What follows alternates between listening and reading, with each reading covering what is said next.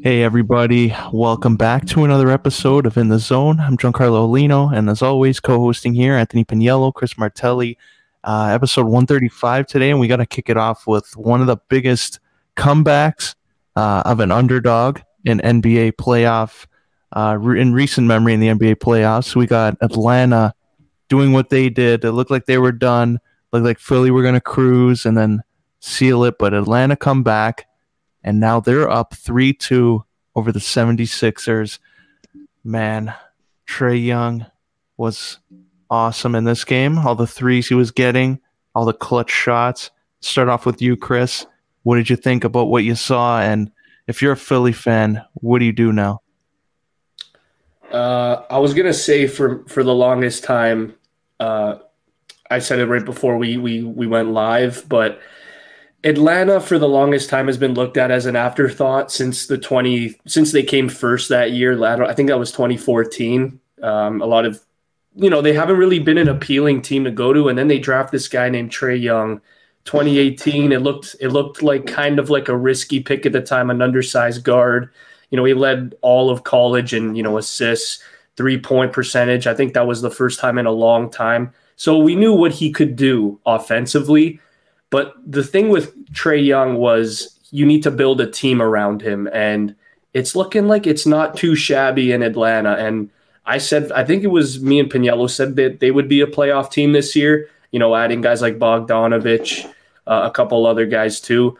But John Collins, to me, has improved tremendously. I thought at the beginning of the year, he was not as good as a lot of people thought. But, even Clint Capella, this is a guy where he's a monster. If Joel Embiid is not going, Clint Capella can dominate you defensively, then that spells trouble because we all know how terrible offensively Ben Simmons is. So he's averaging like 13, 8, and 8, which it looks great, but you need more than 13 points a game to win, and especially after blowing a 20-point lead and then a 26-point lead.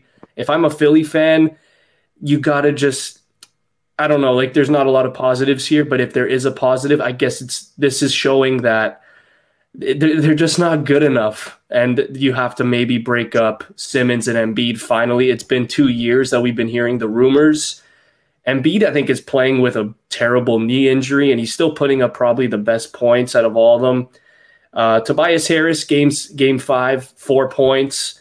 Other than that, he's been pretty damn solid for them. But in this game, you have to put up more than 4 points when you're on a max deal. So that's definitely going to look people are going to look at that as a problem. But I just got to give Atlanta credit, man. They shoot a lot. They're aggressive.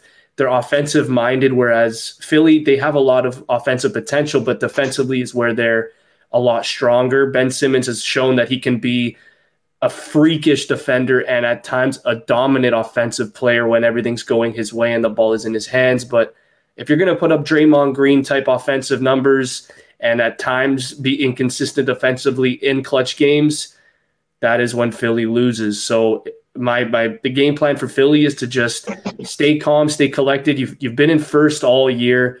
Just keep doing what you've been doing. Give Joel Embiid the ball. Maybe even give Seth Curry a little more touches. I know he's a great 3-point shooter. We know guys like Bogdanovich, guys like Trae Young, those guys, they're lights out from 3. So if you want to garner a little more momentum and the offense is dry, maybe run it at a different guy. Maybe a Maxey. I know they're not playing him as much, but maybe just try something different if guys like Embiid and Simmons aren't going offensively. So I got to give all the roses, though, to Atlanta. They're proving a lot of people wrong, especially Trae Young.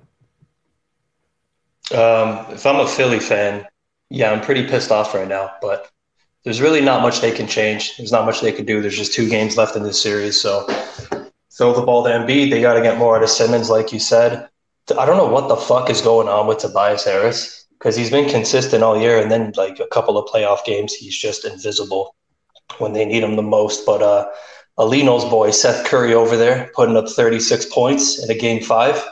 Man, Dallas really could have used that this year. So, yeah, I don't know if I'm more surprised with them blowing those leads or everything that Trae did throughout the game. It was a fucking wild game. I still think Philly's going to win the series against my better judgment. Yeah, it's a toss-up now. But, yeah, Chris, you covered it pretty well. I think Gallinari, too, he was pretty ass throughout most of the year, and then he's been yeah, come on. Like I had him in fantasy most of the year, like, not a whole lot, but he was dealing with injury issues, and then he's back in the lineup. He's been putting up some good numbers, and a motivated Lou Williams coming over. So Atlanta's rolling. They just need one more. So yeah, that was a fun game to watch. Alino, what about, you know what's hilarious too? Didn't Atlanta have Rondo? Like, imagine if they just kept Rondo in this situation. Oh, man.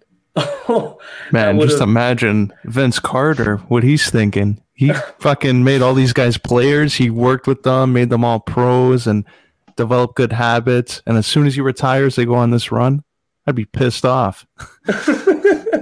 I mean, he knew the potential that Trey had. It's just you don't really know when they're going to break out. I'm not even going to say this is Trey's breakout. I mean, it is, but I mean, I still think his potential is, you know, going to the finals and even maybe winning a ring. He reminds me of he's a poor man's Curry, if you think about it. But right now, at the age that he's doing it at, I don't think Curry was doing it this consistently at the age he's at. So Trey's offensive ability is really scary. We see the playmaking time and time again. Even his rebounding, I've noticed he's a little more aggressive in the paint than he was the last couple of years. He's using these last couple of years to his advantage. You know, his IQ, it's gotten better every year. I think it was game 5. He had 18 assists. So the playmaking's there. The scoring is there. Like you said, Lou Will is a lot more motivated. A guy like Clint Capella, who's been sniffing the conference finals for years. You know, he's got that experience. He just wants to get over the hump. So he's definitely motivated. Taking on a guy like Embiid every single night, that's going to drive guys like Collins, Capella, even a guy like you said, Piniello and Gallinari. So if Gallinari could drop you like 25 points in game 6, the series might be done. Oh, even Seth Curry. He's another one. Oh, man. Assuming they lose, though, Philly, like, would it be time to blow it up? I think we started with that kind of. Yeah, it is. Oh, yeah, 100%. I mean, that's when I'm a Sixers fan, and it's kind of like you look at it in like the most negative way as, okay, we lost again. We're never going to get there. You know, we're Leaf fans. We feel that pain. Or you look at it as, okay, brighter days are ahead. You blow it up, and maybe we have a brighter future here. All I'm going to say is it can't get any worse than the 2015 Sixers when they barely won 10 games. So they've seen the worst of it, the Sixers. This is where I kind of feel for them. Like, they've been really, when they were bad, they were like historically one of the worst teams. Them and the Charlotte Bobcats in like 2008 or whatever year that was. But yeah, if I'm Philly, man, it might be time to finally, even though you got Doc Rivers, it might be time to blow it up. Yeah, it also depends too who they're gonna, like, you can't trade Embiid just because of the season he had. He was like an MVP in the mixer to be an MVP, and then Simmons, like, yeah, you can trade him, but maybe they move him to power forward. I think Tobias Harris would be the odd man out. Like, what do you do with that salary? You need another point guard. Like, Seth Curry's good, but I'd rather have him be a shooter. He's been a huge surprise. He's not making that much. Raptors, that's another guy coming in from the Raptors 905 system. So I think, like, you probably just need a point guard that is good at facilitating the ball. I don't think you can afford a Westbrook. That's impossible. But if you get a playmaker who's ball dominant, that's the only thing that I think can help this team. But other than that, pretty much screwed if you have to trade Embiid. Like, the backlash the GM would get, it's crazy. I feel like I would still stick with those two, though. I think, like you said, Tobias Harris would be the odd man out. Because even though he's the third best player there, like, is he not making the most money or close to it? So even if you move him out of the situation, you could still do a lot with that lineup. So it would be so fucking disappointing if they lost in the second round. But as young as those two are, I think I would move on from Tobias Harris and keep playing with the lineup. But that's like really far-fetching though. Yeah, I mean, you got to look at it from the perspective of management too. You've had Simmons and Embiid already for like, it already seems like it's been like almost a decade. It's been like 6 years now. So they've been doing their thing for relatively a while. Guys, I'm serious. This is almost as identical as Marner Matthews. It's Marner Matthews, Embiid, Simmons. You just go to the playoffs on like regular season, unreal, top 3 seed every year, and then bam, you go in the playoffs and it's like, what the hell is going on? What happens here? But I do agree with you guys with Harris. They somehow got rid of Horford's contract. They had to give up, I think, a couple firsts for that. So my biggest question is, what the hell? I know Ben Simmons' trade value will always be high because of his elite defensive game. But if you're a manager out there, like, I know there's a market for Ben Simmons for sure. But in terms of a guy like Harris, I don't really know which team would go out there and pay that salary. I really don't know. So in that case, it might have to be a buyout option if they get rid of Harris, as crazy as that sounds, man, because this contract is just, it's not attractive at all. Are there any teams out there that you think could swing a deal? Like the only team I think of are teams that are so far out of it, like Detroit, like Houston, like those teams that are just going to give a shot at a 3, at a guy that has a big contract. Maybe, I want to say maybe OKC, maybe, because they're in a completely different, they're revamping their whole organization. So, but other than that, Piniello, I don't like, would the Spurs take a shot at him if DeRozan walks? Like, I really don't know. Cleveland? Oh, probably not. They just drafted Okoro, like 4th overall, so probably not. If the Spurs are still delusional and they think they can squeeze into the playoffs, I think they could take on a guy like Harris. I don't know. It's a tough deal. Yeah, it's tough to move. Or Memphis for JV, and then you got JV Embiid. Embiid can be the power forward. Simmons on the soft. I don't know if he'd be a perimeter guy, but like you put him the small forward or point guard, and Seth Curry shooting. Have everyone else just run to the basket. Bunch of monsters.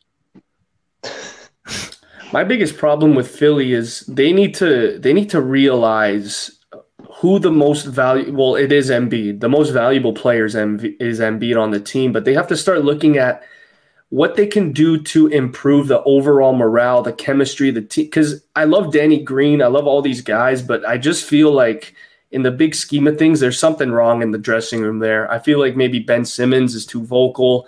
Maybe I don't know, because, man, like we've been saying this for years now with Philly. This is not the first year. This is not even the second year. This has been happening since, I want to say, 2017. So it's either make up or shut up. And right now it's looking like you have to blow it out, because if I'm a Philly fan, like you said, probably don't have a lot of faith.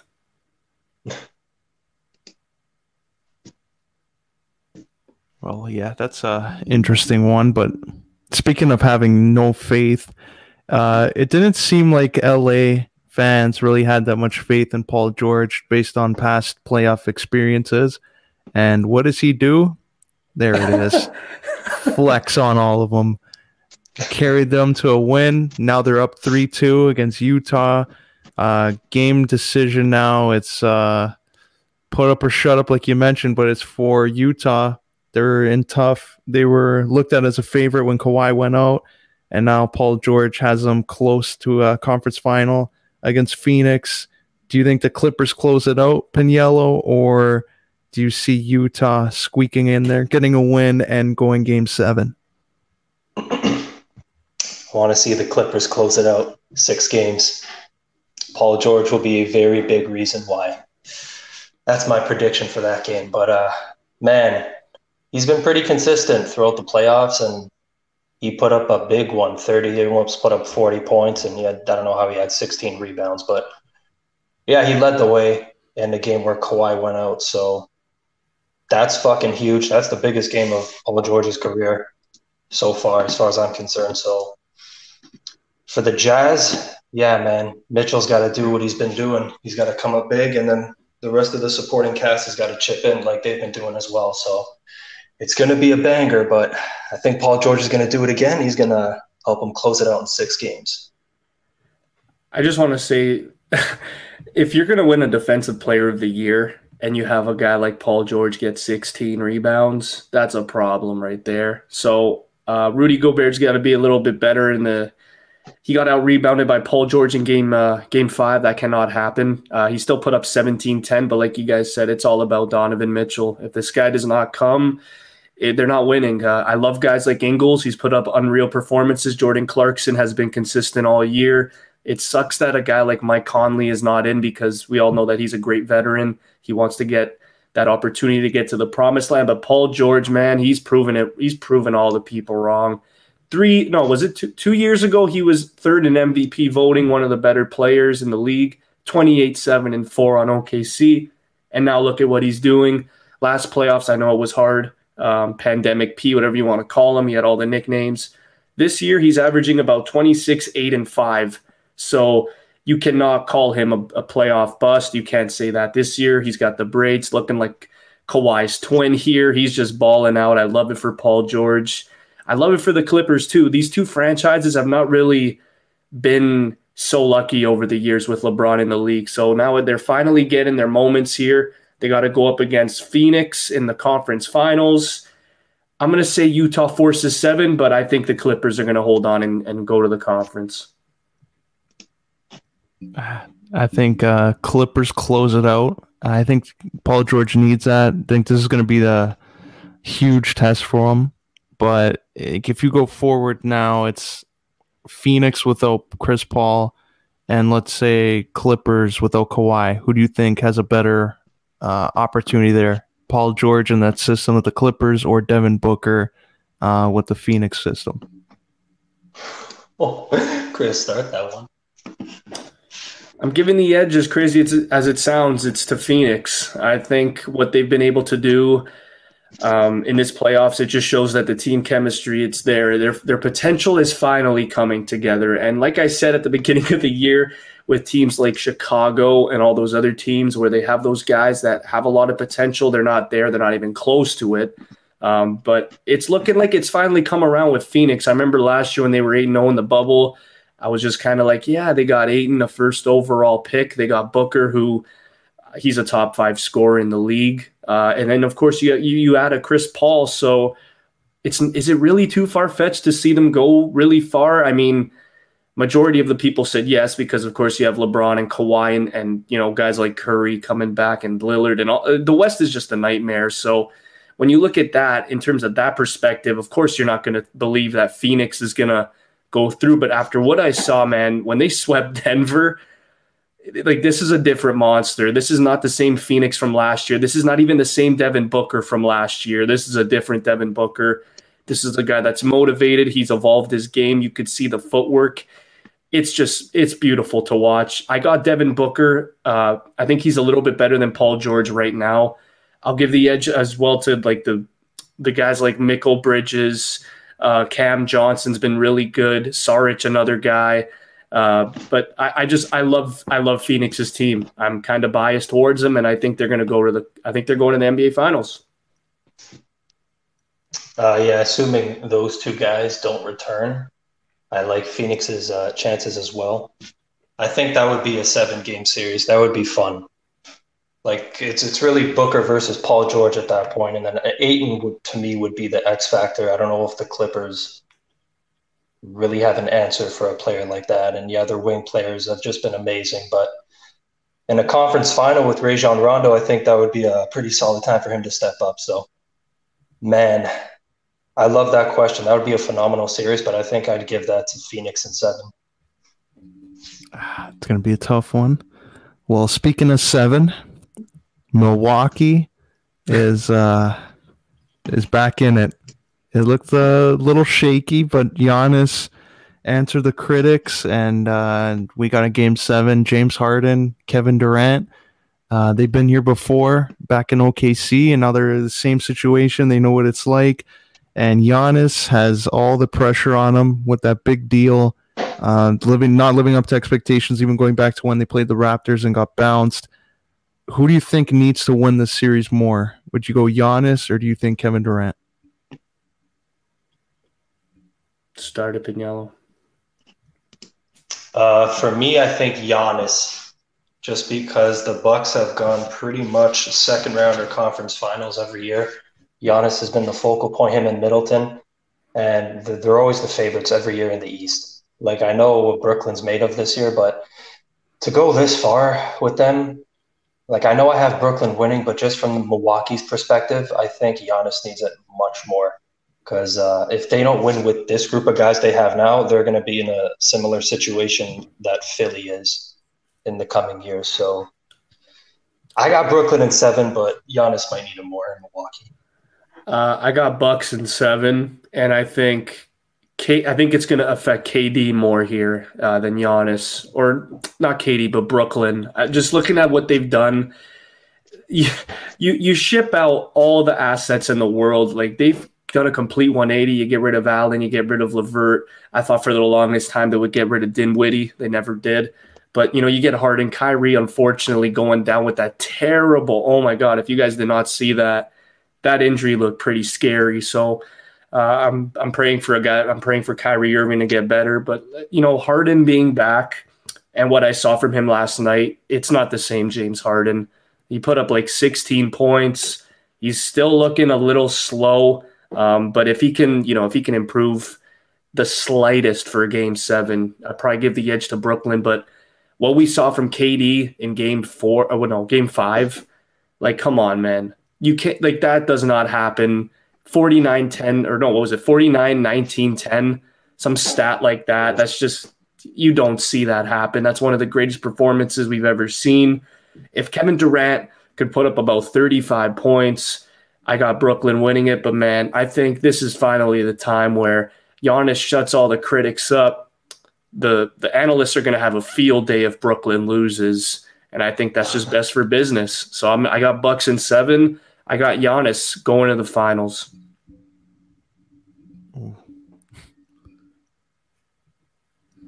Can you, like, I need to say this. Bucks and Suns, it just sounds so funny. I need Kawhi to come back. It just sounds so funny. But this, you guys know this league is getting younger. The guys are getting better at a younger age. Devin Booker, well deserving. And come on, guys, like, we need to see Chris Paul get a ring. Let's go. I'm rooting for Chris Paul, and I'm rooting for Giannis. Like, as I know I'm a rap fan, but like Giannis, he's deserving of it. Back-to-back MVP, 26 years old. I think the time is now for Giannis. Like you said, Piniello, if he doesn't necessarily win this year, it's make up or shut up at that point. It's already his 7th, 8th year in the league, so it's getting to that point for him too. But regardless, man, these Final Four, it's been super exciting and super unpredictable this year. So I've just loved the NBA playoffs all in all, besides the injuries, obviously. Yeah, definitely. That was it's gonna be solid. Like, these Final Four matchups, the series are a lot closer than I think anybody would have expected. But some just off the court news. One big trade that happened: Kemba Walker from Boston. He's going on to OKC. So, well, first start off with Chris. Like, if you're Kemba Walker, you go from Charlotte, you put up all that hard work all those years, you get rewarded, you sign and trade to the Celtics, and the first thing they do when stuff doesn't go their way is trade you to another rebuilding team. So how pissed are you if you're Kemba Walker, and what does OKC do from here? I don't know if it's him being upset. I just feel like it's the best thing that probably could have happened for both sides. I mean, I don't know what it is with Boston. I don't know if there's some sort of game plan that doesn't work towards the point guard. I mean, it did when Thomas was there, but like, since Kyrie Irving has gone to Boston, I just feel like they can't have a grasp on that point guard position. And I don't know what it is. Kemba Walker, he was injured. I'm pretty sure, Piniello, correct me if I'm wrong, I'm pretty sure he was battling an injury for most of this year, but he at times looked terrible. Like, he did not look like the same player from 2 years ago. This is not the same Kemba from Charlotte. I don't think so. But if I'm Kemba Walker, it's pretty exciting at the same time too. I know he wants to win right now, but you're looking at probably the most exciting team in like 2, 3, 4 years. Like, they have all the assets in the world for the future. SGA, I think, is close to being an all-star right now. In terms of the trade, though, I don't know if OKC was smart in getting rid of Moses Brown and Al Horford because like their front court now is almost invisible. So I don't know if they have plans to maybe sign Drummond in the offseason. I don't know if that's a priority because what we saw from Drummond in the playoffs was, oh my God, Marc Gasol like almost. So I don't know what Drummond's value is. Like Piniello said numerous times, he's proven me right or proven me wrong, sorry, that he's not a max player. And we've seen it in the postseason. He's definitely not a max player. He had all the opportunities in Detroit and Cleveland.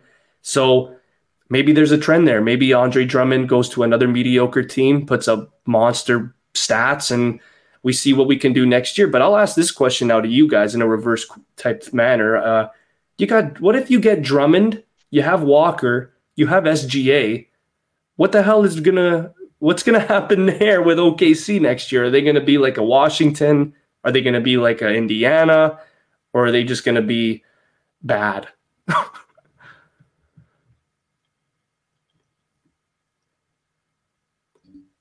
Yeah, that's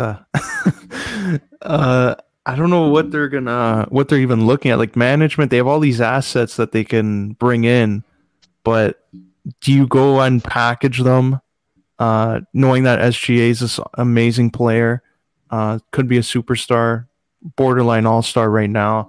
Like, do you go and package that now and knowing that, okay, take advantage of a moment here, you use maybe the Clippers pick in 2 years from now when you know that that's probably when they're going to start declining, and go and get another superstar to go with Kemba Walker and SGA.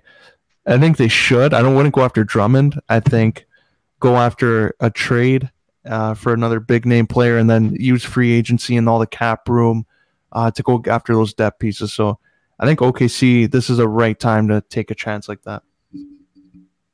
Kemba Walker is not staying with this team through the fucking duration of next year. There's no way. I think they're trading him at the deadline and they're getting more picks. I just think there's something up their sleeve there. Because when you sent me this trade this morning, I did not believe you. I'm like, you're trolling? This doesn't make any sense. But they got the first round pick. I don't know how they got the first and Kemba. That's pretty fucking sweet. It sounds nice on paper. Him and SGA would be a sweet backcourt.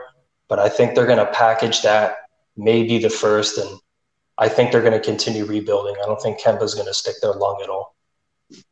I just feel like it depends on how they come out the gate, because we said that about Chris Paul too. Like when he went there and it's like, yeah, this guy's not even playing a game there, and he played the whole year. So basketball really is unpredictable at times. I don't know. Kemba, I mean, him in Charlotte, he was the one-man show. He was breaking records, getting 59 or whatever it was on Martin Luther King Day and doing all that great stuff. But I guess I'll ask this. I'll start with you, Alino. What do you envision from Kemba next year? Do you see him being a 23-point per game player? Do you see him maybe dropping all the way back down to 18? What do you see from Kemba Walker if he stays in OKC? No, I think there's no reason why he can't be that 22-point guy. I think he could be in OKC's system. He'll probably get a few more assists off Gilgeous-Alexander, but I think he would be the predominant ball handler and guy who's going to take all the shots. Similar to what Chris Paul was when he was there that 1 year, got his value back up. I think he's going to be that, but he's going to take more of the shots. So maybe Gilgeous-Alexander's point production might go down a little bit, but his overall game will improve. I see Kemba Walker taking advantage, and like Piniello mentioned, if they don't get a superstar, I see that too. Going and getting a trade for another first-round pick at the draft, or the trade deadline, and then the draft. If he stays there all year, yeah, man, like it's Kemba Walker. He'll probably be up there in points and assists. Him and SGA will lead the way. They'll be really fun to watch if he ends up staying there all year. But man, in that Western Conference, even with those two, it's going to be tough. So I think, yeah, I'm like, I don't think that's really a question. Like if Kemba Walker's healthy, he's one of the better point guards in the league. So hopefully he can stay healthy and have a year for himself. Damn. For sure. Well, speaking of unpredictable, we got the kings of unpredictable. Stanley Cup playoffs. Some of these matchups. We'll start off with this one. This series has been truculent. Got Tampa and the Islanders. it's been back and forth, but Tampa now has a 2-1 lead. Do the Islanders, you think, have a chance to come back in this, or do you think Tampa's just going to take over from here and finish it in 5? Take it, buddy. No, I think this is going 7. I think what I've seen from New York, it's just nothing really surprises me anymore. And it's getting to that point with hockey, and I never thought I'd say that. Teams like New York, teams like Montreal, continuously just grinding it out. And both of these teams, if you look at it on paper, they're almost laughable, man. Like, they have Barzal, Bailey, Eberle, Pajot. Like, these guys are not supposed to be carrying you to the conference finals. And they're doing it, and they're proving everybody wrong. Like, the fact that guys like Komarov, Martin, all these guys are in the conference finals, it's showing that the Leafs DNA and the skill DNA just does not work in this league, and it never will, because hockey needs truculence. So in terms of Tampa Bay and the Islanders series, I think I know it's 2-1, but I wouldn't be surprised if the Islanders won. Like, it's been so close. If it wasn't for Braden Point, they probably would have lost, and they probably would have been down 2-1. Varlamov's been incredible. Even Sorokin backing him up. It's looking pretty good right now in New York, and Pulak's been great. Leddy's been great. Like I was saying to Piniello, Pajot leads their team in points. So when that happens, that's just a huge treat for the franchise in itself. Barzal has completely made this team a lot more successful than John Tavares ever could. But again, John Tavares did not have the teammates that Barzal does. But I still got Tampa Bay arguably winning the cup here, but like this matchup, it doesn't get any tougher for Tampa Bay. I'm probably sticking with my Tampa in 6 prediction, but yeah, this Islanders team is feisty. They don't really need, like you were saying, like, we got all the skill in the world, doesn't fucking matter. They play so smart, they play the right way. They just have man. They're going deep in the playoffs every year. Guys like Barzal and Beauvillier, like, this is good exposure for them. So even if they got smacked by Tampa in 5, like, this is a win for the Islanders, like, going forward. So, but I look at Tampa Bay's situation, the way they've been set up for the last few years. Like, Kucherov literally just walked right back onto the team, and he's smoking everyone in playoff scoring like he actually played the year, which he didn't. Guys like Braden Point might win the fucking MVP. Stamkos' role, Hedman, like, this team is just amazing. They're still built for the future, which is scary. So this has been a hard-fought series so far, but I'm going to stick with my Tampa in 6. Still holding out hope there on the Islanders one. Game 7, Jordan Eberle, golden goal. We'll have to wait and see on that. But it's really back. I think home ice is a big determining factor in this. Like, you look at Tampa, clearly there's no COVID over there. That was just a fad. You look at guys, no mask, just everyone bunched up together there, full stadium. Vegas, same thing. Nothing, didn't exist. And then you go to these other markets like Montreal, where it's going to only have 3,500 fans there when they play Las Vegas. That might change a little bit, like just the momentum of each series, but I'll go Islanders there, still holding out hope that they'll come back. But the next series is, like I mentioned there, Vegas and Montreal. I couldn't get a pick of Montreal here because they were all blurry, but go Vegas here. What do you think on the way they played? And do you think that losing a game to Montreal is a bad look? Take it, buddy. No. Montreal has been just as surprising as the Islanders to me. You know what? I'm looking back at it now. They absolutely deserve to beat the Leafs. They outplayed them. They have way more heart than we ever freaking could. So, kudos to guys like Perry, Weber, getting Eric Stahl. I knew would freaking bite us in the ass. And then, of course, Carey Price, man. This guy's probably one of the most well-deserving guys to win a Stanley Cup. So I'm not hopping on any bandwagon. I'm a freaking Leaf fan. But, like, if Carey Price were to go to the finals, like, good for him, man. Like, I love Carey Price. But in terms of Vegas, losing a game, I don't think it's a surprise. I think Carey Price can steal you any game. So It doesn't get any better in terms of goalie matchup. You have Fleury and Price. It's just absolutely amazing. It's must watch. But I mentioned Alex Tuck time and time again. Man, this guy is a playoff performer. He puts them over the top. And William Karlsson, again, leading them in points in the playoffs. He's proven to be probably their best center on the team. And when he gels with the beautiful thing with William Karlsson is he gels with almost every winger that they've put on. They even had Chandler Stevenson at one point on the top line with him and Stone. So whatever William Karlsson's doing, it's working. It seems like he gets along with everybody in the dressing room, on the ice. The chemistry is there. I got Vegas winning this in 6 games. I got Carey Price giving them another win. Toffoli as well he's been a problem. Josh Anderson has actually taken quite a step back, but that's probably expected. But I love Cole Caulfield, man. Damn it. They have a star in him. I think he's going to be absolutely incredible. I think he already has 6 points this postseason. I got Vegas and Tampa in the finals, obviously. I think a lot of people do because you just can't see the Islanders in Montreal. I just can't. But if one of those teams were to go to the finals, I think that alone is probably the story of the year for sure.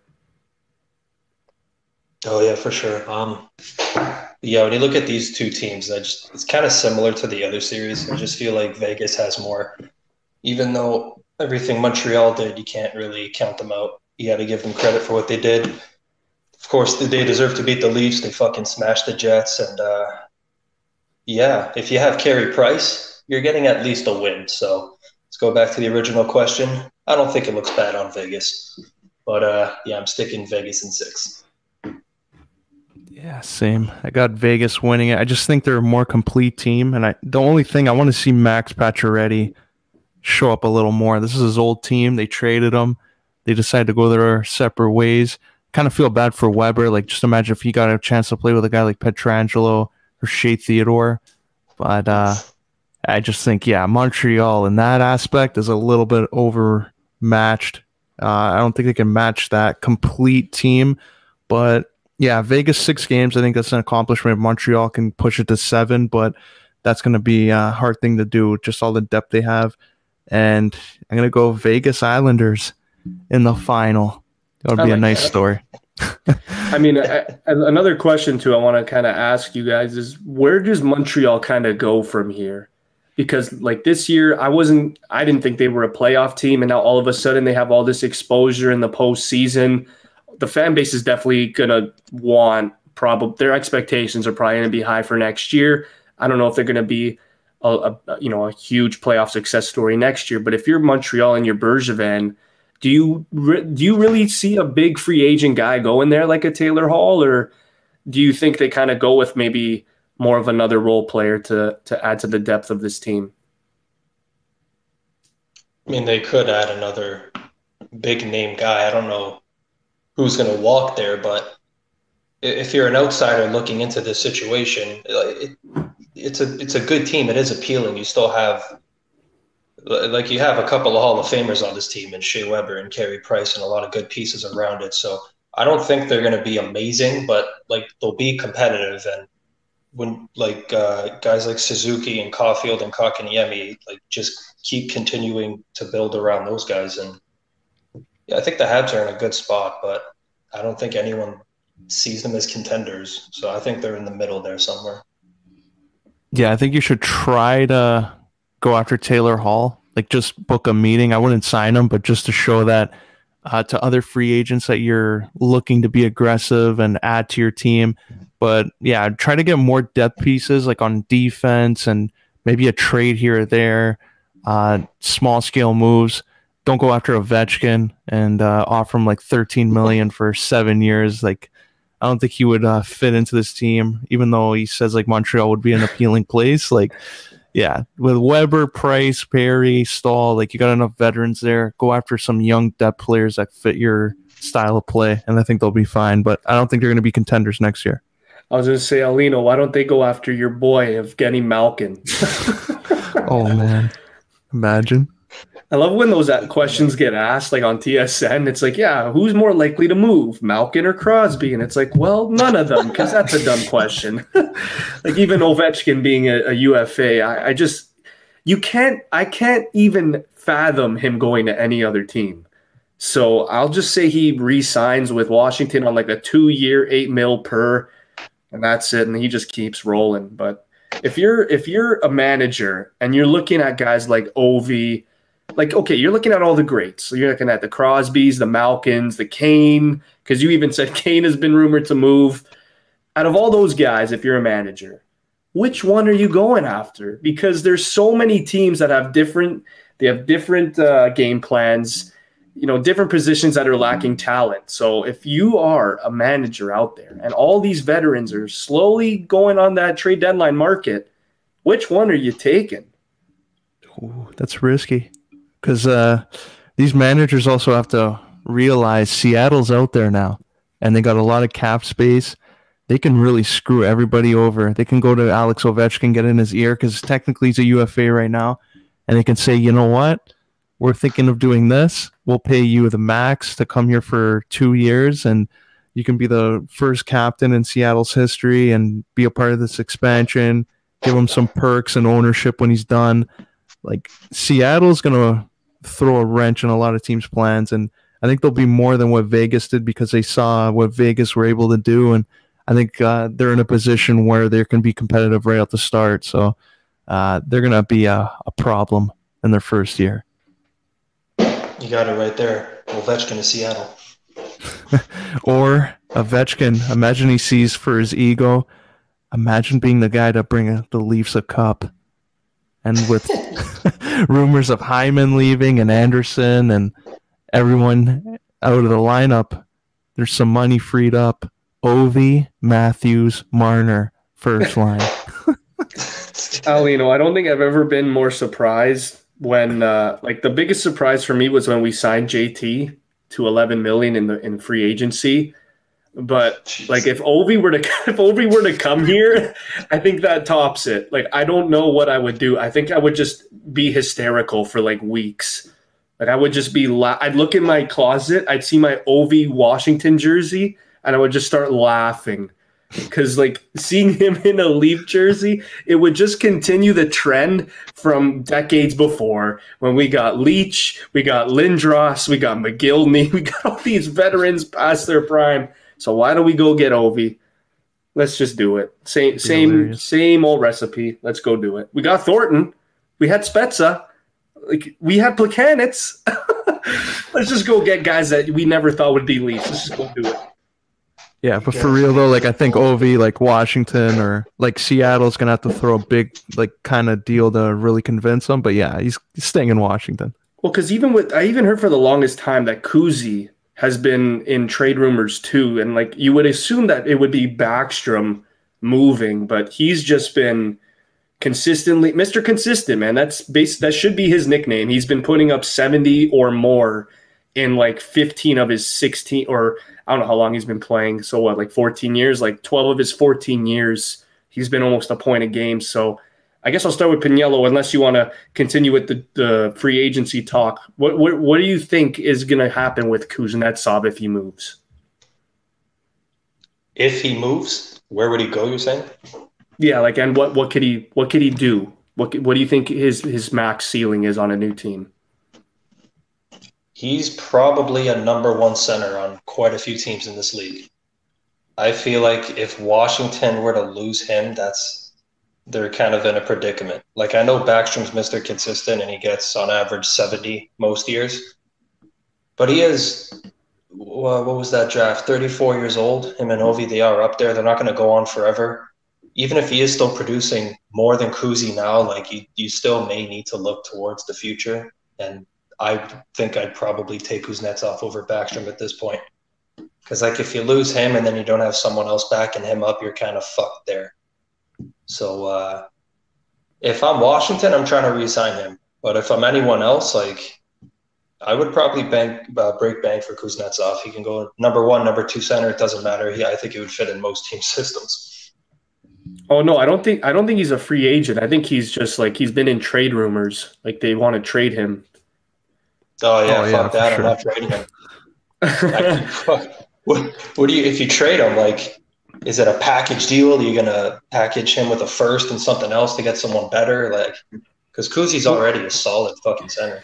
Well, for me, the rumor that I saw was you're trading Kuznetsov for a first and Fiala. That's what I saw. That's at Hang least up where the phone. that's at least where it starts. So I don't know if you have to add Greenway or you add someone else, maybe Dumba in that. I don't know, but there have been talks with Minnesota. I don't like that for them. Yeah, me neither. Yeah. That's not a good one. Take it. Yeah, I agree. Like, I don't know. It's not like Fiala and a first. Like, is this first going to really help you now? Like, that's not really too good long term. Like, if anything, I would go maybe Dallas. They have a lot of young pieces there. Maybe get one or two of them. Calgary, like if you want to do a big package, maybe Johnny Gaudreau. He's been a guy that's been talked about. You both of them change scenery.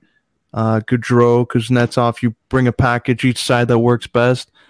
Or maybe you just send them to another team in the West, because I don't think an Eastern Conference team's going to really be an appealing option for Washington, because then they would always have to play against them. I mean, like for me, the biggest question moving forward with this team is like how much more does this team believe in this core with Backstrom, Oshie? Because Kuzi is probably the youngest out of all of them in terms of he's elite still. He's putting up those elite numbers. You have a guy like Tom Wilson, who's a great gritty guy. You have a guy like, I mean, they traded Vrana, but now you have Mantha, who's an absolute power forward. So I know they have a couple guys in the system that could potentially make the roster next year, like Connor McMichael's there. He was a great junior player. But like you look at their defense, like you have John Carlson. I think now he's 31. So I don't know, Paniello. It looks like this team. It looks like they're kind of going through like they're going through growing pains. Like they're a team that they've been there for so long, and it looks like they want to kind of start moving on. But it looks like they're trying to move on with the wrong pieces. They're trying to get rid of Kuznetsov to get as much value back as they can, because they're probably afraid of getting rid of Backstrom. So again, this is another tough team to even look at when you look at trade value, because they have Samsonov and they also have Vanacek now, and they have two good goaltenders. So if you're Minnesota, maybe you add one of those goalies in there, and maybe then that's when the deal goes through.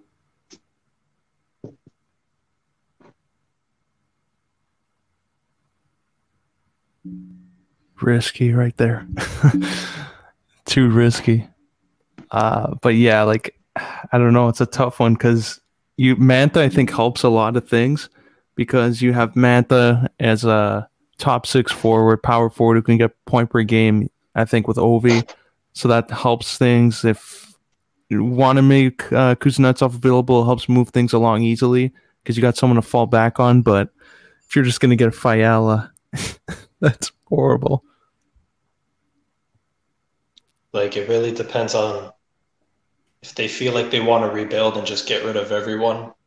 That's the direction they want to go in, like, I guess, because Fiala is younger and they get the first. But yeah, the value to me is just like not there. But what do you think about Kuznetsov on Montreal? It's something that I could see, but I don't know what the return would be. Like you said, the value of Kuzi is a mystery. I mean, at times he's like an 85-point player, and at times it looks like he's like a 65-point player. So I'll say his value, it's higher than Backstrom's, but not by a lot. And I think he's like 5 years younger than him. So like if you're Montreal, why not? Suzuki, he can be the second fiddle for a couple years. But in that point, man, like, do you get rid of Kotkaniemi? Do you get rid of – because, you know, Washington's going to ask for someone back. Really, really important. Like, is it going to be a Paling? Is it going to be a who's that other guy they got? Not Caulfield. It was the draft before that. I don't know his name. I forgot it. Is it Paling? No, Paling, I think, was 16 or – yeah, no, it is. No, it's Paling. Yeah, didn't he get 4 goals in his debut? I'm pretty sure it's that guy. Oh, yeah, it was against us, so it doesn't count. That doesn't count. I don't know, Paniello, why don't you try and give us a little trade preview? Like, I don't know what that would be. Kuznetsov for what? Kotkaniemi, Armia, and like a 2 firsts. Like, I don't know. I'm just trying to go through teams that like could really use at least a number 1 or 1A or 1B center. And Montreal's fit the bill for fucking 10 years now. If I'm them, I'm not giving up Suzuki or Caulfield, so it would probably be centered around Kotkaniemi, a first, and like something else. Yeah. How about this? Guys? Kuzi for Nugent Hopkins. You doing that? Oh no! Hang up the phone.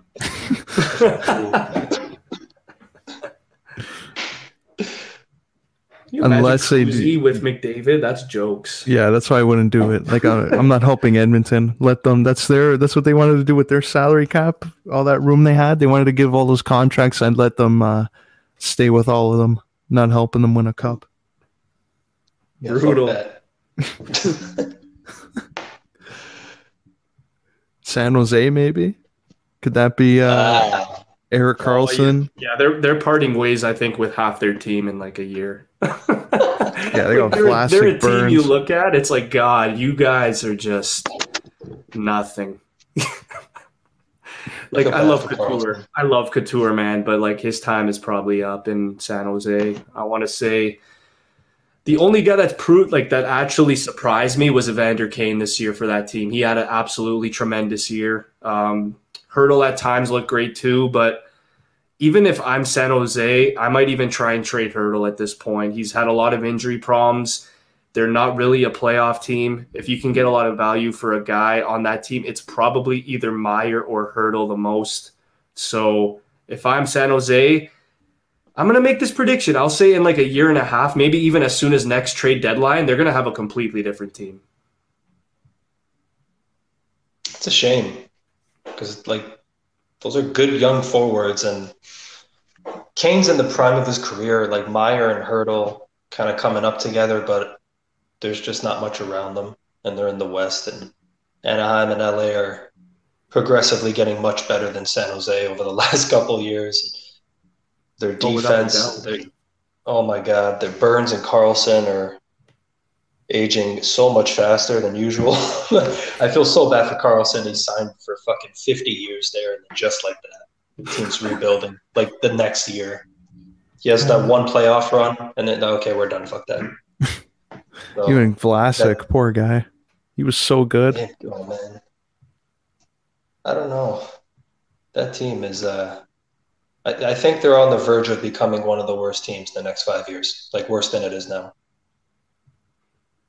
Yeah, and that's why I think guys like Hertl and Meyer are going to like either want out or get dealt some way or another. Logan Couture, again, I kind of view him like Landeskog in a way when you look at the role he has on the team. I know Landeskog, like he's staying. It doesn't matter. He's a UFA, but they're definitely signing him. You have to. I guess we'll close this pod. I guess we'll talk a little bit about the Colorado Avalanche because, man, like, you know, they got eliminated. They lost 4 in a row to Vegas, a really good team. McKinnon, you could tell, was absolutely furious with the result because he actually, I saw the stats. I put it on my story. Piniello put it in our group chat that he's, I think, 4th all time in the first 50 games of his postseason career in points. I think he has 69 and 50. He's just absolutely ridiculous. I guess I'll start this with Piniello. What does Colorado have to address in the offseason for them to go on a Stanley Cup run and win it? Not much, man. I think they just got to stick the course and continue to add little pieces throughout the way because they got a few big pieces in McKinnon and Rantanen, and yeah, they're going to sign Landeskog and Makar for the long run. So they're still a really young team. Like this team, they're all in their early to mid 20s. They're all signed. They're all so young. They're all so talented. Like we look at the Leafs, we can't even get past the first fucking round. And we look at Colorado and they lost in the second round, and it's like the fucking world stopped because of how good they were. And Colorado still went halfway. They're still miles away. So like that tells you how hard it is to win the Stanley Cup. And Colorado dominated the whole year in Vegas, just like, yeah, fuck that. Reverse sweep, get out of here. So I don't think they have to do anything. They got McKinnon, they got Rantanen, they got the big pieces. Nas is still there. He's still young. They got a solid team. They got the solid goaltender now. So, yeah, fucking Avs, man. Yeah, I think they need to just take advantage of their roster being young, like you said, and being so committed to the system and everything clicking with them. Just the way they've all been playing and developing, I think they need to take advantage of it. They have some salary cap room. Go after Seth Jones if you can get him. You probably could get him cheaper just because it gets known that he wants out of Columbus and he has a year left and he's going to test free agency. So I would go after Seth Jones and another guy, Phil Kessel. I would go after in Arizona. He's cap hit thanks to the Leafs. There's only $6.8 million that can easily fit into Colorado. So I wouldn't go after Taylor Hall just because he would probably demand more. But Kessel, Jones, if you can work out some trades that would help both teams, I think that would be something that puts them over the hump. I absolutely love the position they're in, but the only problem is Makar, Landeskog, and Grubauer are all not signed. So I guess I'll start with you, Piniello. I know you're a huge Cale Makar stan. We basically all are. He's probably going to be a multi-time Norris winner. If you're Colorado, are you going with the bridge deal right now because the cap is low, or are you just hitting the home run here and you're signing him an 8-year deal? Oh, man. Shit. If I'm them, you probably go 8-year deal, but Makar's probably going to request a bridge because he's just that good. So if I'm Cale Makar, I'm probably looking at like a 3-year deal and then like seriously cash out after. But to Alino's point before, like Sam Girard last year, he could have made so much more money. He signed through 7 years. He's only making like not even $4 million. If he really wanted to, he could have been a guy that could have been like, hey, I'm scoring more points than half the fucking league. I deserve $6.5 million. So, yeah, maybe someone could walk there and they could take advantage of their money. But, yeah, Colorado's just in a solid situation there.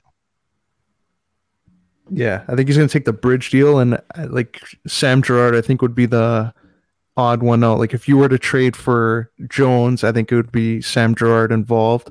And if you can't get Jones and if you want to go after Kessel to play on a wing with McKinnon or Kadri, it would probably cost a lot less just because you can use their ownership and money as a way to part ways with Phil. But I think Girard you might be able to keep in that sense, but maybe do away with a draft pick. So bridge deal for Makar makes sense. Just don't know. Like Landeskog is a big part of this team. He's been there so long. You might have to pay more for him, but I think it would be worth it. Like I don't think it's going to be something that makes them like the Leafs, where everyone's making 11 mil. I think they can get him down to a reasonable number, and he sees the growth of guys around him like McKinnon and Makar, and he knows that they're committed. So I think he would take a little bit less, but it's not going to be like a $5 million deal.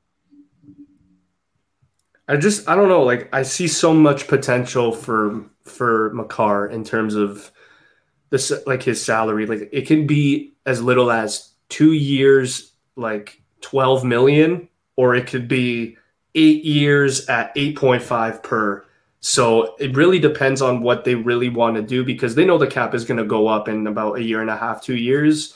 I actually like Piniello that you brought up the Girard contract because the guy had 43 points this year. He just looked like he was his role was awesome. What was he? Second line power play for majority of the year, at times first if McKinnon was hurt. I just love this team, man. I love exactly what even a guy like Nathan McKinnon has been able to do. Take that pay cut, really help out your team. I assume Landeskog's going to do the same. I don't expect him to sign more than $6 million. Grubauer probably going to get a bridge deal as well because he did prove to be a great starter, but, do that 2 years and then you maybe cash out. So I'll give maybe Grubauer a 2-3 year deal, a bridge, maybe 3.54 mil per year. Goalies, it's a little bit trickier because we've seen guys like Leonard be amazing and then not. Binnington be amazing, then not. Bishop be amazing, then not. So we've seen, and even guys like Jake Allen, they had those 2 great years in St. Louis and then just fell off the face of the earth. So with goalies, it's a lot trickier, but in terms of a guy like a Cale Makar that can give you so much stability for 10 plus years. I think I'm doing the opposite. I think I'm cashing him out, man. I think I'm doing it right now. Because he's already like he's already a Norris Trophy finalist. So I think I'm just doing that. I'm cashing him out now. I respect it. I think what did Line get? 2 years, 10 mil, something like that. Yeah, like out of all the free agents, I think he got one of the better deals. But that's because, again, you look at the agent, you look at the morale that Line is going to have going to a fresh team. It's a lot harder. And that's another name that we got to watch this offseason because we all know he's probably not staying in Columbus. But I guess we'll finish this pod I'll ask a simple question. In 2 years, who is going to be in worse shape? The San Jose Sharks that we've discussed before or the Columbus Blue Jackets? I'll start with you, Piniello. Oof, I'll say the San Jose Sharks will be in worse shape. Nice. It's a tough one. It's a tough one.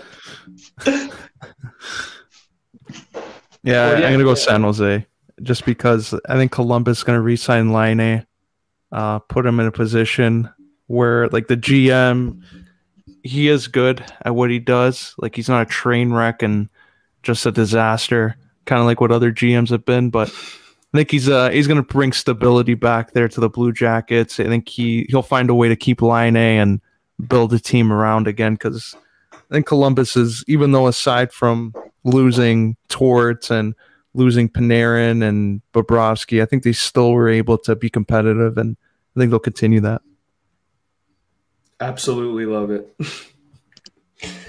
I'll actually go with San Jose too, just based off of the age. You see guys like Carlson, Burns continuously regress in their game, Vlasic as well. Like, you just look at the back end and it's just shot. And you think after getting Carlson and Burns, you're going to win a Stanley Cup. They go to the finals, and that was even before Carlson, and they came up short against Sidney Crosby. This team, yeah, like you said, Piniello, you brought up Anaheim and LA. Like, they get Byfield, they get Zegras, they get a lot of different guys, and all of a sudden, bam, they're almost a bubble team this year. Kopitar is still trucking it out. Quick is, of course, probably on his way of retiring in maybe 2 years. Dustin Brown continues to defy age. So, I'll stick with San Jose. I think they're going to be probably one of the worst teams in 2 years as well, just based off of the age.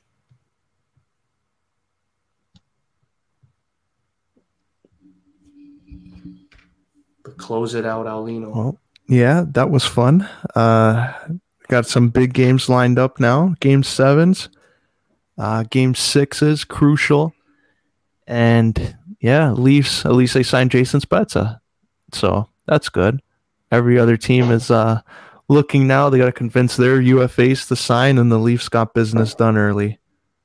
Spezza signed. Now it's going to be interesting. Next week we'll probably know more about Hyman's situation. But yeah, that's episode 135. And catch us next week.